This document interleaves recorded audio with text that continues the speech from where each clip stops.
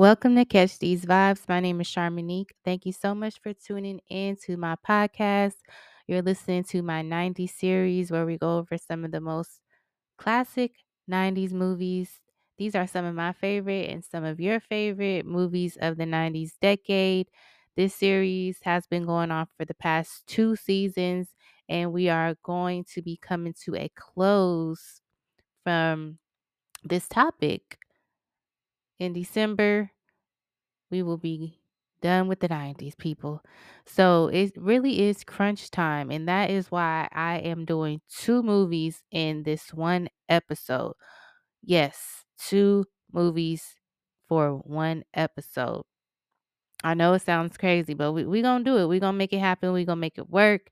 And we're going to do what it do. So the two movies that we're going to be discussing are The Parent Trap and Free Willy.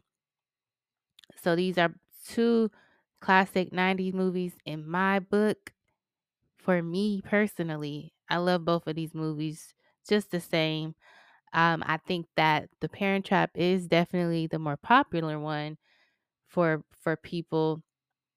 And I had did a poll and The Parent Trap won. So because of that, I will talk about The Parent Trap first. But we definitely gonna get into Free Willy and why I love that movie and why it makes me cry every time I watch it.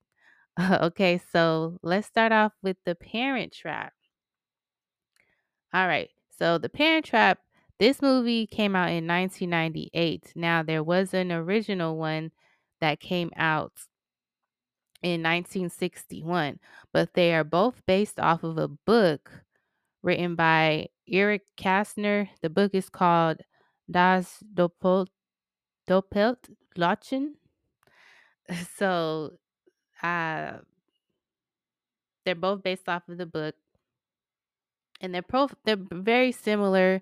Obviously, there's certain things about each movie that make it its own, so they're not exactly the same from beginning to end, but they are definitely similar movies. So the screenplay was written by Nancy Myers and David Swift. Hold on, one more person. Oh, Charles Shire. And so Nancy Myers is also the director of this movie. So Nancy Myers, she's an American filmmaker and she has commercially worked on movies, well, successful commercial movies and critically acclaimed films like Private Benjamin, Irreconcilable Differences, Baby Boom, Father of the Bride Part 2. And then here we have The Parent Trap. And then What Women Want, Something's Gotta Give, The Holiday, Is Complicated, and The Intern. So shout out to her and her incredible work, and also shout out to the writers. So the movie stars Lindsay Lohan. She plays the twins, Hallie and Annie. Then we have Dennis Quaid. He is their father, Nick Parker. And then the mother is played by Natasha Richardson. Elizabeth as Elizabeth James. Rest in peace to her. And then we have Elaine Hendricks. She plays Meredith Blake. I always think about the fact that I went to a school with the Meredith Blake. I just find that pretty cool. But Chessie is played by Lisa Ann Walter. And she is like the nanny for the Parkers. And then we have Simon Kunz. He's the butler. He plays Martin. He's the butler for Elizabeth.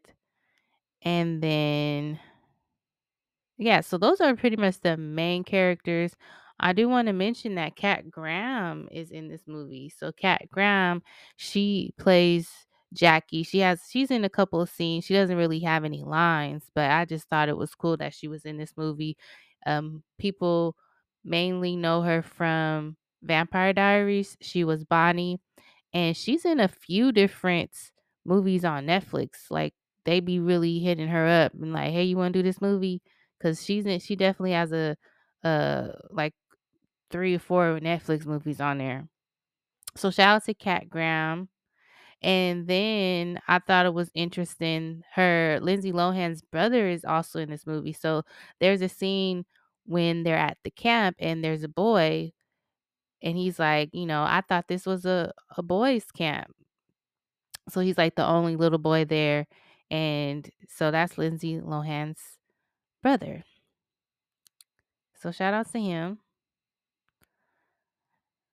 All right. So this movie was released on July 29th, 1998. Opening weekend, it made about $11 million. It went on to gross worldwide 92 million. I wasn't able, it's not currently available on any streaming platform. So I did have to find a way to watch it. Um, I kind that gets my nerves because it's like it's 1 minute it'll be on a streaming platform and then the next it'll be gone.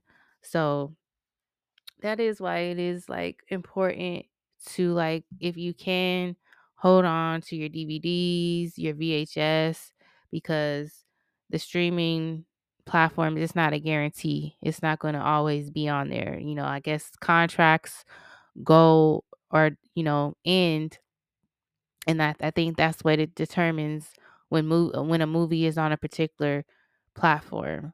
Like, just for example, like recently, because Paramount used to have all the Scream movies. It had all the Scream movies except for the fourth one, but now they're not on there, and now they're on HBO Max. So Paramount only has the most two recent ones and not the others. And it's just like, damn, well, it just happens so quickly, these movies that switch to different platforms. And I need to have all the Screams because I only own Scream 3. I don't own any of the other ones. So I've been dependent on the Paramount really to be able to watch the Scream movies, which is something that I watch a lot. So that was just something I noticed, and just an example. These movies are not, it's not a guarantee that you're going to be able to watch these movies forever on these streaming platforms. So that's always something to keep in mind when you think about, like, if you want to keep your movie collection. If you're someone who has a movie collection, try to hold on to it as long as possible. I know movies, especially like VHS, DVDs, like they can definitely take up a lot of space. But if you can, just try your best to hold on to, your movies. All right, so let's go ahead and get into the Parent Trap. So, identical twins, Annie and Hallie, separated at birth. They're each raised by their biological parents. So they both end up going to this camp. So they go to a summer camp and they end up meeting each other. And at first they were butting heads. They're very competitive and has some similarities, other than the obvious that they look very similar. But they end up having to room together because they got in trouble. So they had to go to the isolated cabin, and from there they started to find things out and discovered that they are long lost sisters, twins to be exact. So this movie is just really really cute, and I have to give Lindsay Lohan her props because she had to play both of these characters. One had an accent, the other didn't. One had a different personality and the other didn't. Like, the other one was a little bit classier. The one from London, she was a little different than the other. But like I said, they still had these similarities that you can tell that one would think that they were related, or that they would be really great friends if not related. So let's just go down exactly what takes place in this movie, and then we'll get into some different did you know facts about it. And yeah, we're gonna run it like that, and then we'll get into Free Willy. So they meet at this camp and they end up doing pranks on each other. Annie and her friends was doing pranks to Hallie and her friends. And so they end up getting in trouble and getting put into the isolated cabin. So they're in this cabin away from everyone else, it's just them two. And one thing leads to another, and they end up getting close. So they just start talking to one another, getting to know each other, and they find out that both of them only live with one of their parents. And so they start putting two and two together, and then they realize that they both have this picture of their parent, the parent that they don't live with, and it's, split down the middle. And so they show each other those pictures, and then they're like, "Wait, that's my dad." And the other's like, "Wait, that's my mom." So they put the pictures together and they realize, "Ah, we're we're sisters." They also had the same birthday. So it was just so many little different things that just was like, "Wait, this is too much of a coincidence." So they figure out that they're related and that they're twins. So they're just having a good time bonding, and then they come up with the idea to switch places. So Annie James was the one that lived with her mother, Elizabeth. And then Hallie Parker was the one that lived with her dad, Nick Parker. So obviously, Annie wanted to know her dad, and Hallie wanted to know her mom. So Hallie was actually the one that came up with the idea that they switched places, and at some point they will have to, switch us back, and then we can try to get them to get back together. So they create this plan, and they have to prepare, tell each other the 411, give each other, information that the other one is going to need about their life, about the people in their life, their routine, different things like that. Annie had longer hair, so Hallie had to cut her hair. Also, Hallie had to pierce her ears. There was just different things that they had to do to make it convincing. There couldn't be anything that stuck out, too much that it would give them up right away. So they do all that, and the 8 weeks go by of them being at the camp, and then it's time for them to go home. So Hallie goes to London as Annie, and Annie goes to California as Hallie. So they switch positions, and then they just start enjoying their time with the parent that they haven't been able to see for the 11 years of their life. Not 11 years and 9 months to be exact. So Hallie as Annie, she's having a really, really great time, especially because she she hasn't met her mom. She's been living all her life without her mom. So she's being able to see her mom in action. Her mom was a stylist. She had her own studio.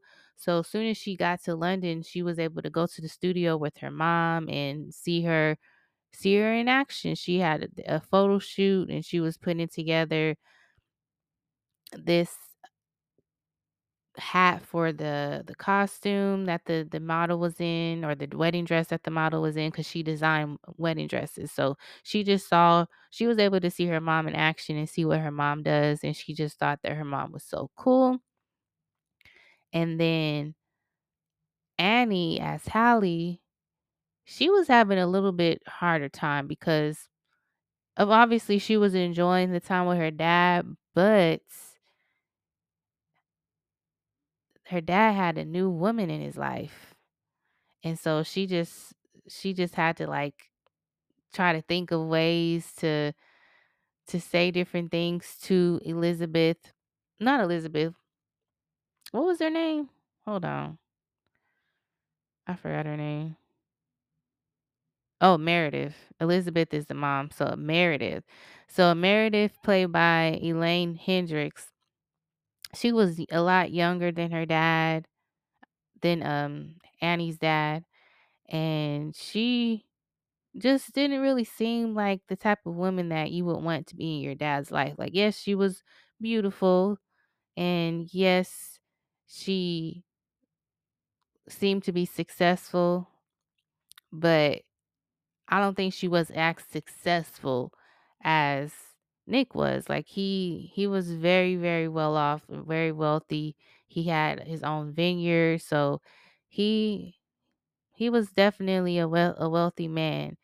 And so she did come off as a woman who was just trying to get married to him and, take advantage, use him. And it definitely was a situation that happened fast, because you got to think about the fact that when Annie went to camp, she didn't know nothing about this lady. And then when she gets back home, or when Hallie is back at the vineyard, now all of a sudden he's engaged, and he's going to be with this lady. And so as soon as Annie found that out, she was trying to call Hallie and let her know, like, we got a big problem. But Hallie, she was having such a good time with her mom. She really wasn't trying to hear it. Like, she was, like, avoiding having to go back to California, because she wanted to continue to spend time with her mom. But I mean, at this point,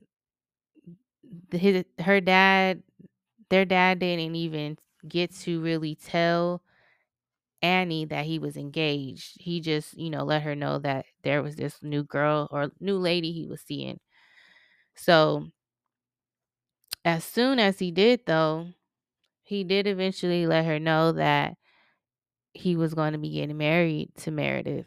And so Annie panicked and tried to call Hallie again to let her know, like, you don't have to come out here with mom sooner than what we expected.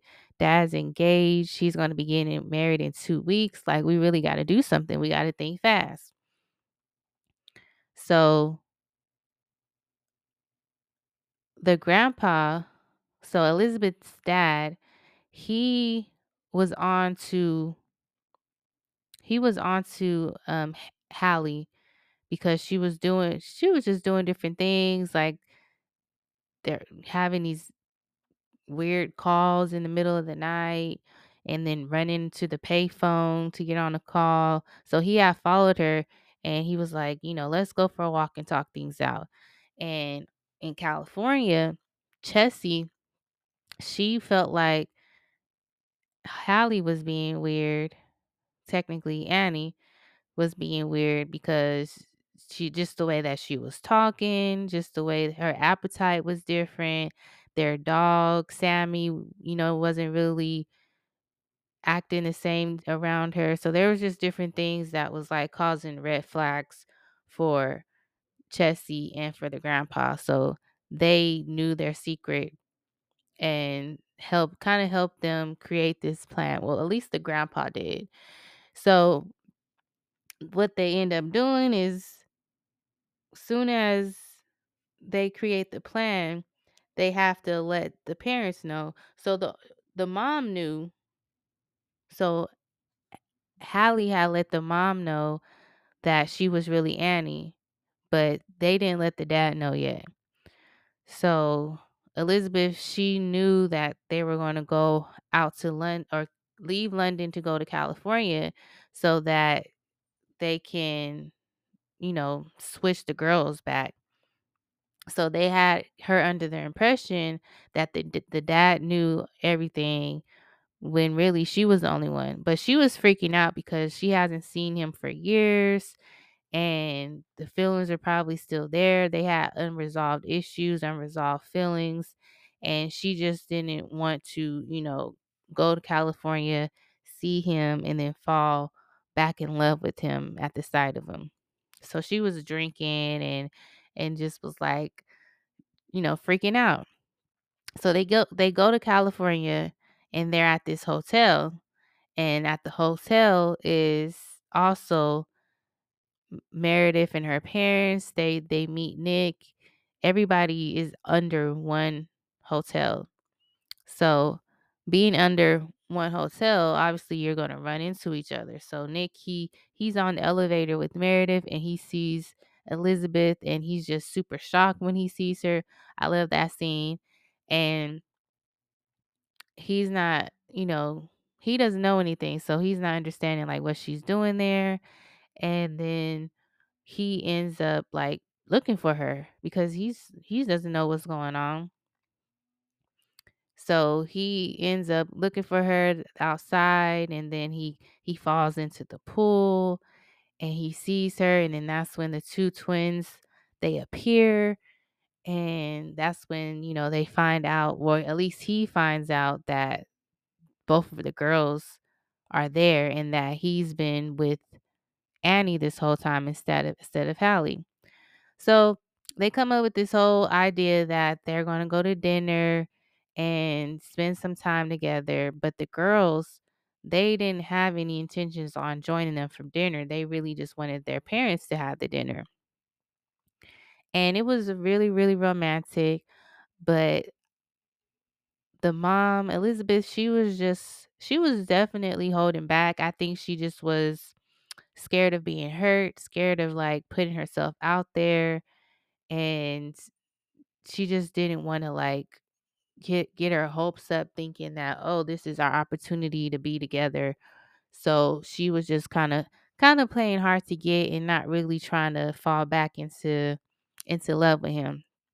So she just was like, yeah, let's just not even go there unless it doesn't, matter. Because he started asking her questions, asking her why did she leave and what made her leave. And then that's when she tells him that they were, because they were young when they first got married, or when they were first together. And so she told him that they were having a lot of issues, and it was just pretty much toxic.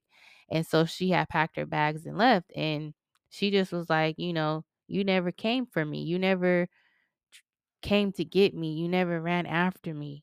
So it was just kind of like you just let me go, and then it's like you didn't really care. So she made a point to say that, and she let him know that's how she felt. And he was basically like, well, I didn't know that you wanted me to run after you. Like, I didn't know that that's what you wanted. So they were preparing to go their separate ways, go back to London, go back to California, or back home in Cali, in Napa, California to be exact. But the girls were like, well, you know what? You owe us our camping trip. Like, we need to do the camping trip. You, this is our time to experience this together. It's already something that you and Hallie do traditionally. And so we should all, be a part of it before we have to go back to London. And so they pretty much was just like, yeah, we not, y'all don't know who is who. Like, they was just playing with them, like playing, toying with their head, and they couldn't really tell them apart. So they was like, you would hate to take the wrong one back to London, or take the wrong one home. So they gave in, and they decided, okay, let's do this camping trip. And then at that point, we will, go home back to London or whatever. So the four of them were going to go on the camping trip, but Meredith, she had a problem with it. She was just like, I really don't feel comfortable with Elizabeth going on this camping trip. So Elizabeth was like, all right, you don't feel comfortable. Well, why don't you go ahead and go then? It will be a perfect time for you to get to know the girls. Y'all could bond. Y'all could have a good time together. So how about you go instead of me? So they all go on the camping trip. Elizabeth, Nick, Annie, and Hallie. And so the whole time they on the trip, they just messing with Meredith, pretty much bullying that lady. A lot of funny scenes are from that camping trip. The most memorable scene is when the dang lizard goes into her mouth. That scene traumatized me. I was scared of lizards for a very long time, and that scene traumatized me. Like, oh my gosh, if that was to ever happen to me, I don't know what I would do. So she was rightfully freaking out, but she ended up getting so fed up with them messing with her. She told Nick, she gave him an ultimatum. She was like, "Yeah, as soon as we get married, they going off to boarding school. You need to choose them or me." And with no hesitation, Nick was like, "Them. Like, I don't know what you thought I was gonna say. Like, lady, these are my children. I've only known you for some months, and you really thought I was going to pick you over my kids?" Like, she was definitely tripping. So she was big mad about that. Ended up throwing the ring at him and leaving. And so he put the girls on punishment. They headed back to his house. Girls were in trouble. And so it was just this was the opportunity for Elizabeth and Nick to, spend some quality time together. And I think she definitely was the mastermind of it, because she like, you know what, you got a problem with me going on a camping trip with my baby daddy and my kids. Well, how about you go ahead and go and see how that, turns out for you. And we see that it broke them up. Her true side, her true intentions came out, and there's no longer a marriage going or a wedding going on between them two. So Nick and Elizabeth, they, end up spending some time together and talking, and he kind of just, I guess, comes to his senses and just like, trying to, I guess, in a way, kind of convince her that maybe they should try it again. But she still was like playing tough and not wanting to just fall head over heels into his arms. Like, she just really did not want to do that. And she got teary eyed. And then Chessie and Martin, they ended up coming home. So that kind of interrupted what they had going on, their talk. And so the next day, so what they decided is that the girls, they would, I think they had decided that the girls would come over or come to London for a certain holiday and then go back to California, I think, for New Year's or something like that. They figured out some type of arrangement so that the girls would be able to see each other and they'll be able to see, each parent. And so Elizabeth and Annie, they left to London. And so once they got to London, once they arrived, Hallie was there. And then in walks Nick. And so they were able to get there faster. And he just was like, I let you go the first time. I didn't want to make that mistake again. And she eventually just, let go and stopped trying to be brave. And they kissed and they got married. So the movie ends with them at the wedding, and it shows these really cute pictures of them just having a good time. And it's just a really, really cute movie. Like, I really love this movie. So we're gonna go ahead. That was the quickest way I could sum it up. I'm actually surprised that I summed it up that way. So we're just gonna get into some facts about it and then get into Free Willy. So, as I mentioned, Lindsay Lohan was very, very impressive in this movie, the way that she played the two characters. And so, for her split screen scenes, Lindsay Lohan wore an earpiece which would play back the dialogue of the other sister. So, when you think about it, like doing a movie like this, I know it just takes so much work when you think about what having to do both parts and if the dialogue was playing in the earpiece, then that means she already did like the voiceover thing, parts and everything, like, and then having to switch outfits to be this twin and do that twin. Like, imagine that it was just a lot of work. So this movie was actually Lindsay Lohan's feature film debut She was in a short movie in 1996. So I had already mentioned that her brother, Lindsay Lohan's brother, Michael Lohan, he was the little boy that was lost at the girl camp. So it was a thing for her siblings to appear as extras in her movies. So I thought that was interesting. So Mara Wilson, she auditioned for the dual roles, but was ultimately passed over because the producers felt she wasn't old enough to play the parts. So Mara Wilson, that is the girl who played Matilda, another movie that I did and that I loved growing up. So Scarlett Johansson, Alex McKenna, Michelle Trachtenberg, and Tina Majorino also tried out for the leads. So when Hallie arrives in London and meets Martin at the airport, at the point where the two begin their greeting, you can see Lindsay Lohan's mother holding her brother Dakota Lohan, and beside her is Lindsay's other brother, Michael Lohan, and sister, Eliana Lohan. If you watch closely, Allie can be seen turning around to watch her sister, then Lindsay's mother turns to look as well. So the next time you watch this movie, look out for that at the airport scene. Because obviously that's something I never noticed, but there's certain things you don't know to look for. And sometimes you're, or most times when watching a movie, we're focused on the characters. You're not really looking at what's going on in the background. So next time I watch it, I'm definitely going to look out for that.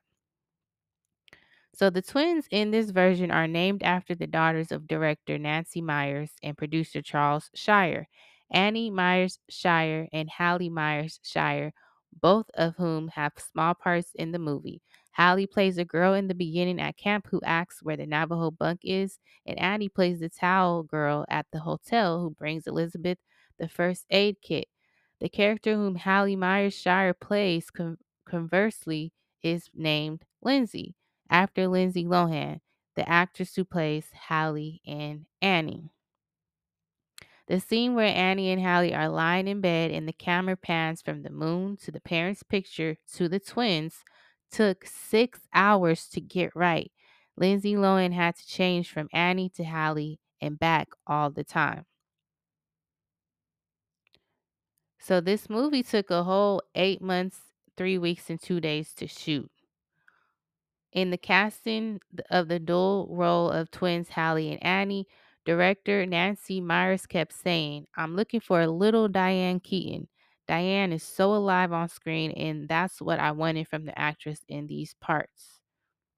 Lindsay Lohan can be heard singing, "Let's Get Together, yeah, yeah, yeah." That's a song that's from the original, the one that came out in 1961, and they do the whole performance. It's so cute. I do enjoy that one as well. The only thing with that one though is like the it was either was it the mom or the lady that he was going to get married to. She was just very abusive. Like she was like going upside the dad's head like a lot of the movie. I don't know if you watch that movie, you notice that she was just very abusive, low key. But yeah, so you can hear her singing that song as she walks into the elevator at the Stafford Hotel. After Hallie arrives in London, her mother takes her to a photo shoot. Above this, we hear a cover version of Here Comes the Sun by the Beatles, one of the songs on their album Abbey Road. As we watch Hallie and her mother on her way, they cross the same street the same way as the Beatles did for the cover photo of the album Abbey Road. Even the cars on the side are the same. Definitely something that I noticed.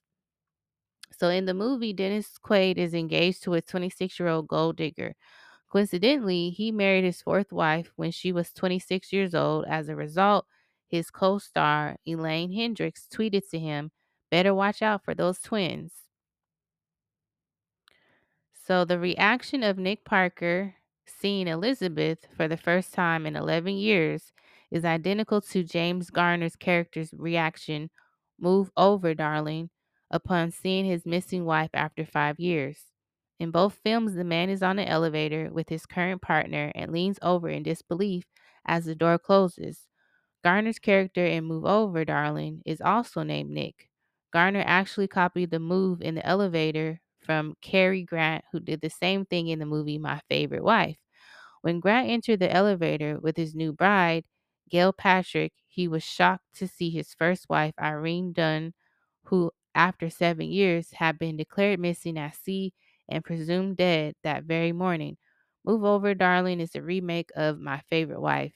Dennis Quaid also does a very distinctive voice impersonation of Cary Grant in the scene following the camping trip. There's a deleted scene that slots between Hallie and Martin meeting at Heathrow Airport and Hallie meeting her mother and grandfather. Hallie is in a limo with Martin and they come across Buckingham Palace. She gets out and tries to get one of the guards to move. The guards then crowd around in formation as the Queen exits Buckingham Palace in a car. The window rolls down and Hallie speaks to the Queen, getting confused with Your Highness or Your Majesty or whatever, or whether to curtsy. The Queen promises not to tell a soul and moves off. Director Nancy Myers had a difficult time getting the uniforms, location, and an actress to play the Queen. Although the scene is shot well, it was ultimately deleted due to pacing problems. Writer and director Nancy Myers handpicked Lindsay Lohan to play the dual role of the twins in the film and phoned the Lindsay or the Lohan household herself to inform the actress that she had landed the part. To find the actress who would play Hallie and Annie, an exhaustive casting search was conducted in Boston, Chicago, Minneapolis, Atlanta, Miami, Vancouver, Toronto, and London, with open calls in New York and Los Angeles. During the booby trap cabin scene where the water balloon is dropped onto Annie's head, a thumbtack was fastened into Lindsay Lohan's hair so the balloon would pop before actually hitting her. The balloon was so heavy that simply dropping it on her head would not have been likely to pop it and could have caused serious neck injuries. This seemingly fun and silly stunt would be realistically dangerous without taking proper precautions. There's an extended ending where Hallie tells Annie, "You guys are going to love living in California." To which Annie replies, "California? You guys are going to love living in London." Then Hallie replies, "London?" In the front yard, Sammy is barking to the poodle next door as Chesty and Martin are kissing and Charles is getting home. Hmm. Yeah, that would have been. I could see that happening because it's like we don't really know what their arrangement is. They don't really get into it. It just kind of is like, oh, we going to figure it out. So we don't know if they all decide to live in London. I mean, I would imagine that they will all just move to California because he has a big enough place for, them all. And, he owns that whole vineyard. And then she could, come to California and open a studio out there. So I just imagine that they would all just go to California. But I can also see her having an issue with that because she's well established in London. She has her studio and everything. So, but yeah, that would have been interesting to, see exactly what they decided to do. So Lindsay Lohan has starred in a number of movies that involve some sort of swapping. In this movie, she plays both twin sisters who swap lives and pretend to be one another. In Freaky Friday, her character swaps bodies with their mother. In Just My Luck, her character swaps fortune and luck with a man. So, well, I would have guessed that, but this was the acting debut of Kat Graham, who played Jackie. So yeah, I mentioned her. She plays Bonnie from The Vampire Diaries. So by the time the movie came out, all of the cast members that played adult family members in the original The Parent Trap film had passed away, with Brian Keith, who played the twins' father, dying just 1 year prior to this version's release, except for Maureen O'Hara, who played the twins' mother, and Joanna Barnes, who played the wicked girlfriend, Vicky. Sadly, the former also outlived Natasha Richardson, who played the twins' mother in the remake. And I believe she was married to Liam Neeson. So in the hotel, Annie tells her mom that her dad is marrying Cruella DeVille. Natasha Richardson's sister, Jolie Richardson, played Anita in the live 101 Dalmatians. 3 years after the release of the movie, Lisa Ann Walter would give birth to twins on October 11th, the same day as the birth of the twins in the movie. So, and Lisa Ann Walter is who again? Let me see. Oh, Chessie. Wow. What a full circle moment. That's pretty cool. Yeah, so that is The Parent Trap. We are now going to move on to our next movie, Free Willy. All right, now Free Willy. So this movie right here, I don't know, I think it's a little underrated because I don't really hear a lot of people talk about it as much as, other movies, like say for example, The Parent Trap. But I think it's a really good movie. Like it really makes me emotional. Like I literally cried when I watched it recently cuz it's such a touching movie. And I don't know what it is about movies that involve animals and like when bonds are created between a human and an animal. I don't know. It just does something to me, man. So this movie, Free Willy, it came out in 1993. So July 16, 1993. It has an estimated budget of 20 million and went on to sell worldwide 153 million, almost 154. This movie was directed by Simon Windsor. Keith Walker, he wrote the screenplay, so he's the creator of the story, and also Corey Blackman had a part in creating the screenplay. So Jason James Richter, he plays Jesse, who's the little boy in the movie. Lori Petty, she's Ray Lindley. Jane Atkinson is Annie Greenwood. August Schillenberg is Randolph Johnson. Michael Madsen is Glenn. And then we also have Michael T. Williamson. He plays Dwight Mercer. And then also Danielle Harris. She plays Gwenny, which is one of the friends, one of the kids that he runs around with. And she's the girl off of, if you've seen the Halloween movies, she was Jamie. So shout out to her. So shout out to the whole cast and crew.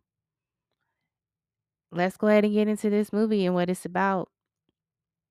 So this boy, Jesse, his mom pretty much abandoned him. She dropped him off at what I believe to be maybe some type of foster home or something.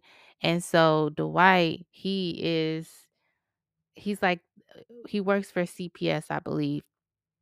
And so he's like his caseworker and he is been helping him out, trying to keep him out of trouble. So he ends up getting in trouble because he was running around with his friends stealing food because they was hungry, and him and his friend end up vandalizing the aquarium.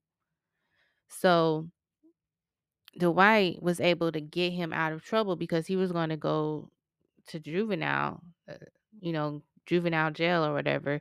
So he ended up getting him out of that and hooked him up or set him up with this couple. And so he was able to get him to go to their home instead of going to, juvenile and juvenile detention. And he had to just pay his debt by cleaning up the aquarium and fixing up, the damage that he caused.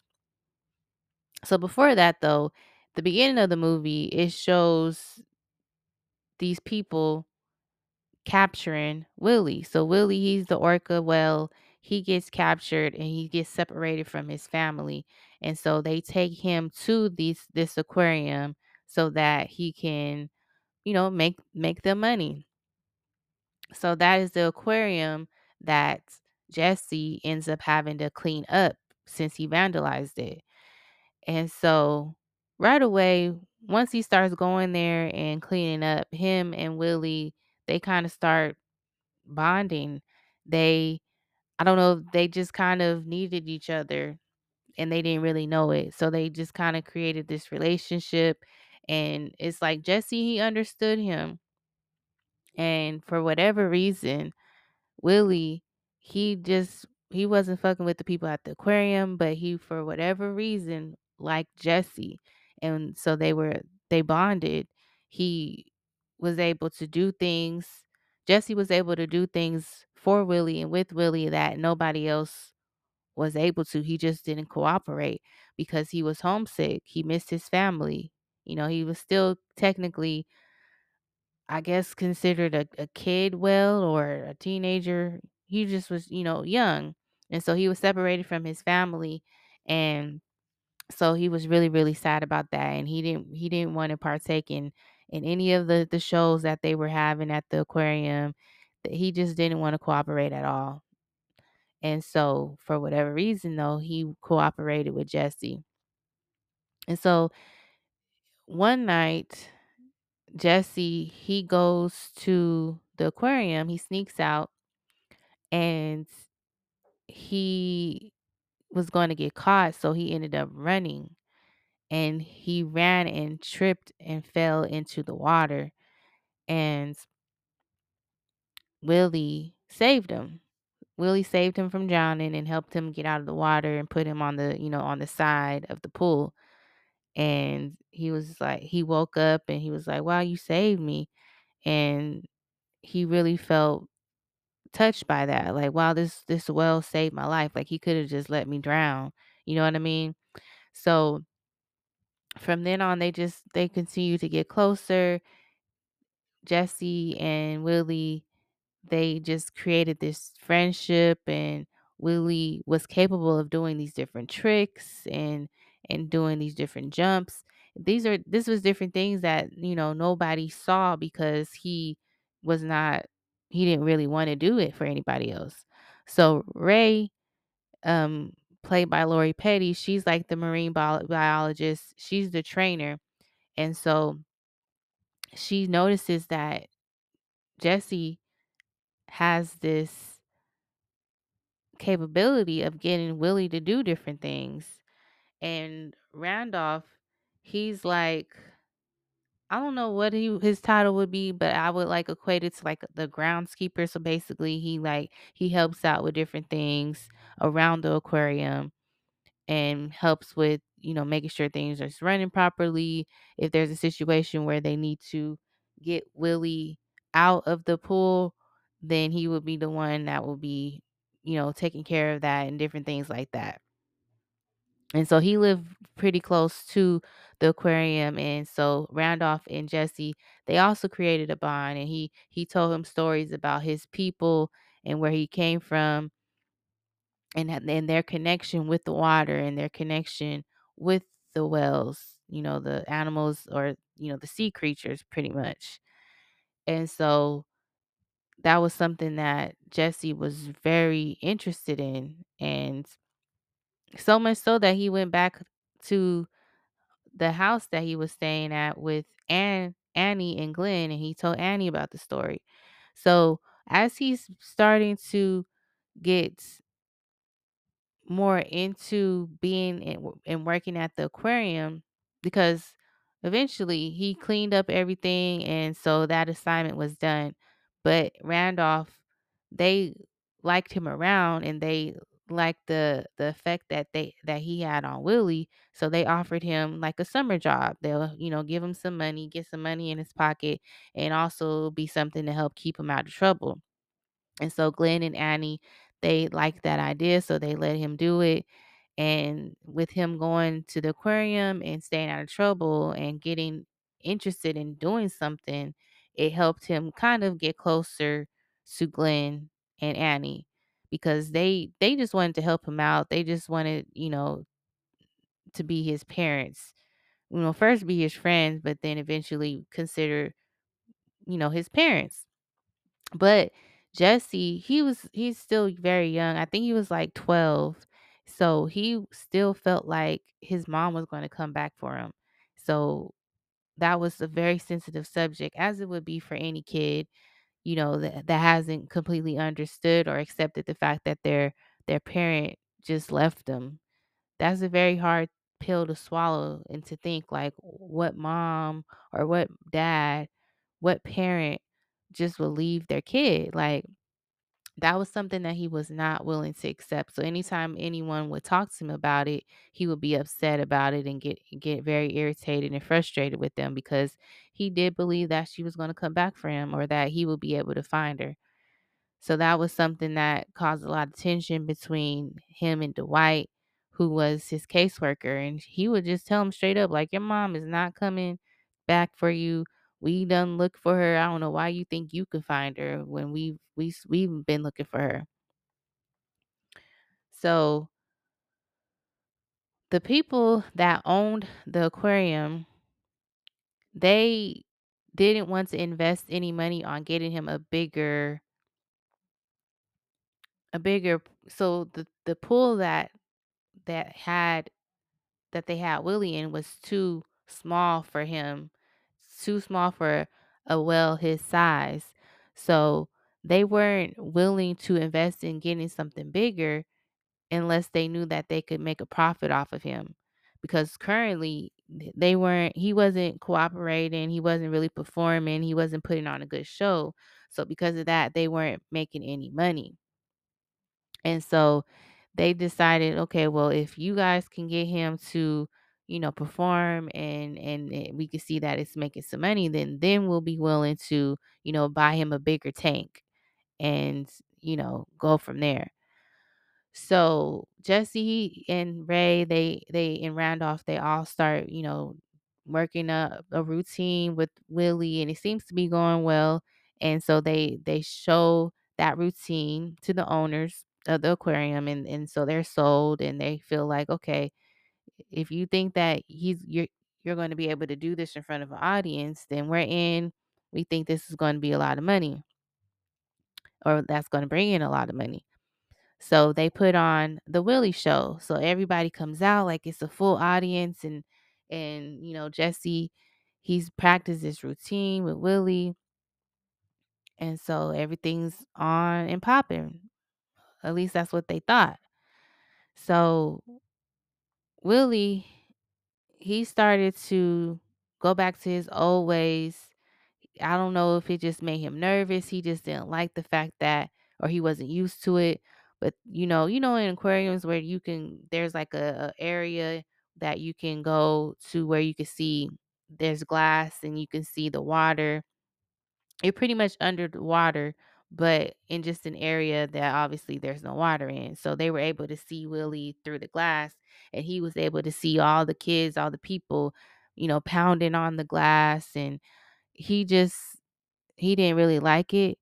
And so that caused him to not do the performance for the show. So the performance, the Willie show was not a success because Willie didn't want to perform. And so that was obviously very embarrassing for Jesse, and he was really hurt by it and felt really disappointed and kind of blamed himself for it. So he was upset again and feeling like he wanted to leave and he needed to go find his mom and go be with her. Every single time something happened, Jesse felt like everything that was going good didn't matter anymore. And he's young, so he don't really understand how to deal with his emotions, deal with disappointment and everything. Not really understand how to communicate the right way, because the I forgot their name. Hold on. What was their last name? Atkins. Oh, Greenwood. Okay. So the Greenwood, so Glenn, Annie and Glenn Greenwood, the couple that he was living with, they were really like good people. They were really trying their hardest to just, make him happy and give him a good home to for him to, be able to have some stability, which is what he really wanted. Jesse really wanted that. But he just didn't really understand how to trust them. He didn't understand why they wanted to help him. He definitely had trust issues. So every time something bad happened, he was, being rude to them and unappreciative to them. So he was definitely upset about the Willie show not going good, and so he decides that he's going to go ahead and run away. He goes to the aquarium to say bye to Willie, and that's when he realizes that, I don't know if it's this part or part prior to this, but he realizes that Willie's family is, he could see his family in the ocean, that they're crying for him, he's crying for them. And so he was just like, okay, his family is out there, that they actually miss each other. Like, he's sad about that. And so he ends up going to the lower level of the aquarium part, and he sees that the owners, the people that work with the owner, are trying to sabotage the tank. So they took a screw out, which would let out the water, and that would, eventually kill Willie, because he has to be in the water, and they had to do something about that quick. So Jesse, he goes and he tells Randolph that the water is leaking, and that's when Randolph says they're trying to kill Willie because they have a $1 million insurance policy on Willie. So I guess the owners figured, okay, well, if we're not making any money off of him, I guess what we can do is kill him, and then we'll be able to get that insurance money and, do whatever with it. So that was their plan. So Jesse, he was like, okay, well, we got to get him out of here. We got to get him out of here and get him to the ocean so that he could be free and get back to his family. So Randolph and him work together to get Willie out of the tank, and then Ray comes, and then she starts to help them. And so what they do is they steal Glenn, they steal his tow truck, and so they all were trying to get Willie to the ocean, but they ended up getting stuck. And so they ended up having to ask for help from Glenn and from Annie. And so they got there, I mean, because they stole his car. So he had woke up and realized his car was stolen. He figured it was Jesse because Jesse was gone, but he wasn't sure until Jesse called him and let him know what was going on. And so Jesse begged Glenn to help him out. And, Glenn could see that that was something that was really important to him and that he really, really cared about, was helping Willie. And he was just like, if you can do this for me, I'll do whatever you guys want. Woot de woot. So they gave in, and they eventually helped because they saw that it meant so much to Jesse. So they did what they had to do to try to get to the ocean. But once they got to the ocean, the owner and his crew, they were already there trying to stop them from getting Willie to the water. So they're able to get Willie in the water, and Jesse, he's like talking to Willie, trying to get him to go to swim away. But they had boats in the water waiting so that they can pretty much get him caught in the net and capture him again. So Jesse, he has to think fast, and there's like this rocky border that is pretty much leading to another side of the ocean that the boats aren't at. So he gets Willie to follow him over to that border that's kind of like cutting off the ocean or whatever. And so the plan is to get Willie to jump over that so that he can avoid the boats and, be free and, join his family. So he has this really sentimental talk to Willie, and he's like, "You could do it. All you gotta do is jump once, and then you'll be free, and then you'll be with your family."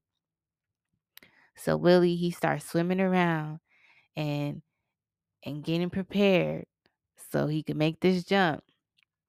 And so Willie jumps up over the border, over Jesse to the other side of the ocean, and then, he's free. And I just love that part so much. It's just this movie is just so good, so touching, so moving, and it's just a really sweet movie.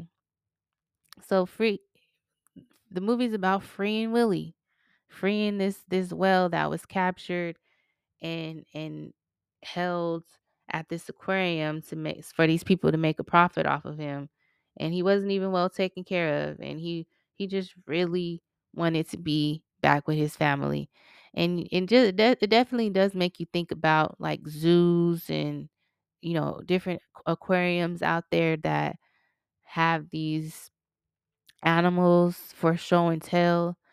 It makes it hard for you to enjoy those things. Like I've always wanted to go to an aquarium. I don't think I've ever been to one, but now I feel bad about going to one if I ever do, because you just thinking about, okay, these animals aren't supposed to be here. They're supposed to be free, in the ocean, or free in some type of jungle. When you go to the zoo, I've been to a zoo plenty of times, but it's been a long time since I've been to one. But you just think about, that these animals most likely were taken away from their family and taken away from their home.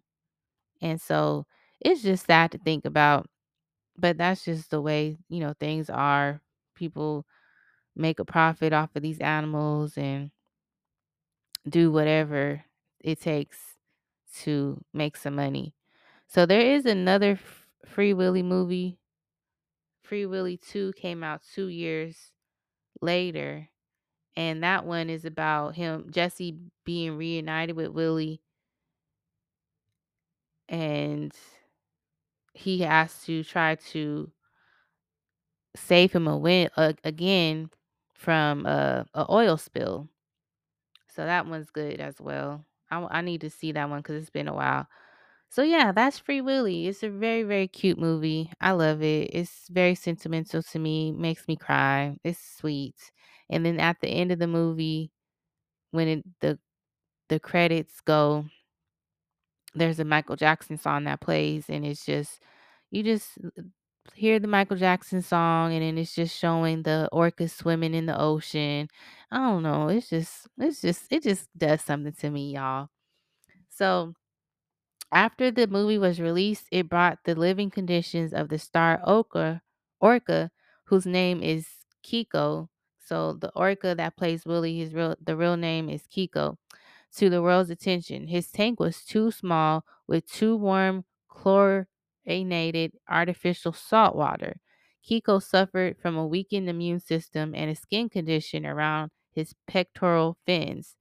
There was a monumental effort to release Kiko. A custom tank was built in the Oregon Coast Aquarium in 1966. The whale was flown from Mexico to Oregon. He recovered well and was moved to Sea Pen in 1998. In July 2002, Kiko was released into the wild after spending 22 years in captivity. Unfortunately, he did not fully adapt to the wild and died in December 2003 in Norway. Kiko became the second oldest orca to live in captivity. Wow, that's sad. Richard Donner came up with the idea of including the Earth Island Institute hotline in the end credits, despite the studio's concern at first. After the release of the film, millions of moviegoers called the number, where $20 million was donated for the Save the Whales Foundation. I bet, because this movie is really that impactful that it will make you want to like do something to help these types of animals. Like, so I know that, you know, people that saw this movie at the theaters, they was like, "Oh yeah, I got to do something." What let me see. Let me call this number. So they clearly was calling, and a lot of people donated. So that's good to know.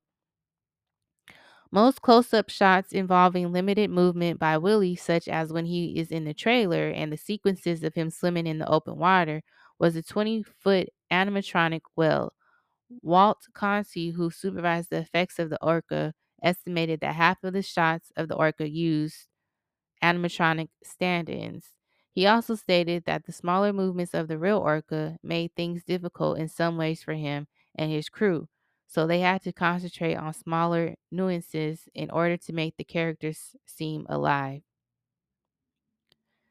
So this is the only Free Willy film in which Willy is played by Kiko.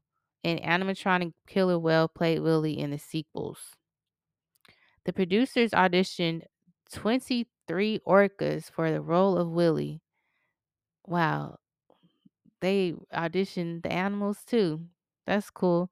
21 of them belonged to SeaWorld, who declined the offer to have their orcas for movie work after they were unimpressed with the script's message.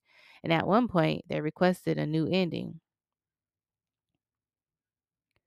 After the scene where Jesse and the Greenwoods eat dinner, the next scene where the Greenwoods take Jesse to his new room showed a sunset cloud above that looks like an orca where the fin sticking up. This was a coincidence to the movie. So yeah, once they show him the room, it's a really nice room and has a really nice view. So he actually was pretty blessed and fortunate to end up with, them, the Greenwoods. They seemed like really great people. He had a cool room. It looked like they were really prepared to just, take care of him and give him all the things that he could need and want. So Jack Nicholson actually turned down the role of the villain, Dial, balking at the low pay offered. The harmonica, along with the orca statue and the baseball, are displayed at the Oregon Film Museum, housed in the Clatsop County Jail, famously known for appearing in the Goonies during the Fratellis jail escape. So Time magazine reported that there were two animatronic robots standing in for Kiko, a complete one coated with 1,350 kilograms of rubber, and just the top part with big underwater propellers to imitate swift swimming. Special effects supervisor Walt Conti said that the dummy looked so realistic to Kiko that he became. What? I'm not reading that. That's so weird. Why would you even say that? On Jesse's first day at work at the park, he observes two sea lions performing. They kiss, wave, stand on their front flippers, bow, and do a variety of other tricks. These were trained sea lions that were responding to trainers' visual and verbal cues with fish as a reward. Willie circles and swims about the pool during the scene. Kiko was responding to his trainer's cues and was rewarded with fish. So all the stunts with Kiko were performed by the young trainer Justin Sherbert, who's known additionally by his stage name Justin Sherman. Debbie Derryberry Debbie Derryberry was Jason James Richter's stunt double for some scenes, including Jesse falling into the tank before Willie saves him, which was shot at midnight. At the time, Richter is only allowed to work until 10 p.m. And Windsor was concerned that he won't be able to hold his breath for long. She also sang a note to keep her bubbles the same size while being pushed to the stage by Kiko. All of Kiko's scenes were shot at the time Reino Aventura was going through renovations that lasted from May to June. So the first 6 weeks of production took place in Mexico before moving to Oregon for the remainder of the film. In the original draft, Jesse does not speak until near the end of the movie, where he shouts, "Free Willy," during Willy's jump to freedom. Oh, wow. I wouldn't have liked that. Him not talking the whole time? I mean, that would be understandable if he just didn't talk, but I'm glad that they changed that. As one of the first 5 films to be released under Warner Brothers Family Entertainment in the same year since the label's formation in 1992, Free Willy also marked the second film overall and was released 3 weeks after Dennis the Menace, 4 weeks before The Secret Garden, 4 months before The Nutcracker, and 5 months before Batman Mask of the Phantasm. In addition to being the first Warner Brothers family entertainment film to feature the second variant of the logo that just shows Bugs Bunny's carrot eating pose. Sandy Hook victim Jessica Ricos had a passion about becoming a marine biologist after watching the movie along with the sequels and reboot. She also wrote about orcas in her journal. Both Lori Petty and Jane Atkinson, who play Ray Lindley and Annie Greenwood, respectively, both star on Netflix's two most successful shows, Petty in Orange is the New Black and Atkinson in House of Cards. Wow, that short is her. I really didn't even connect the two. I knew she looked familiar, but I couldn't think of what she was in. So Danielle Harris and Richie Rell went on to appear in Roseanne, The West Wing, and the Halloween remakes sequel Halloween 2. Speaking of the Halloween franchise, in addition to appearing in the remake films, Danielle Harris starred in Halloween 4 and Halloween 5, with the former being directed by Free Willy 2, the Adventure Home director, and Jason James Richter's stepfather, Dwight H. Little, who collaborated with Harris in Mark for Dead and directed a couple episodes of Bones and film Natty Knox, in which Richter and Harris appeared in both.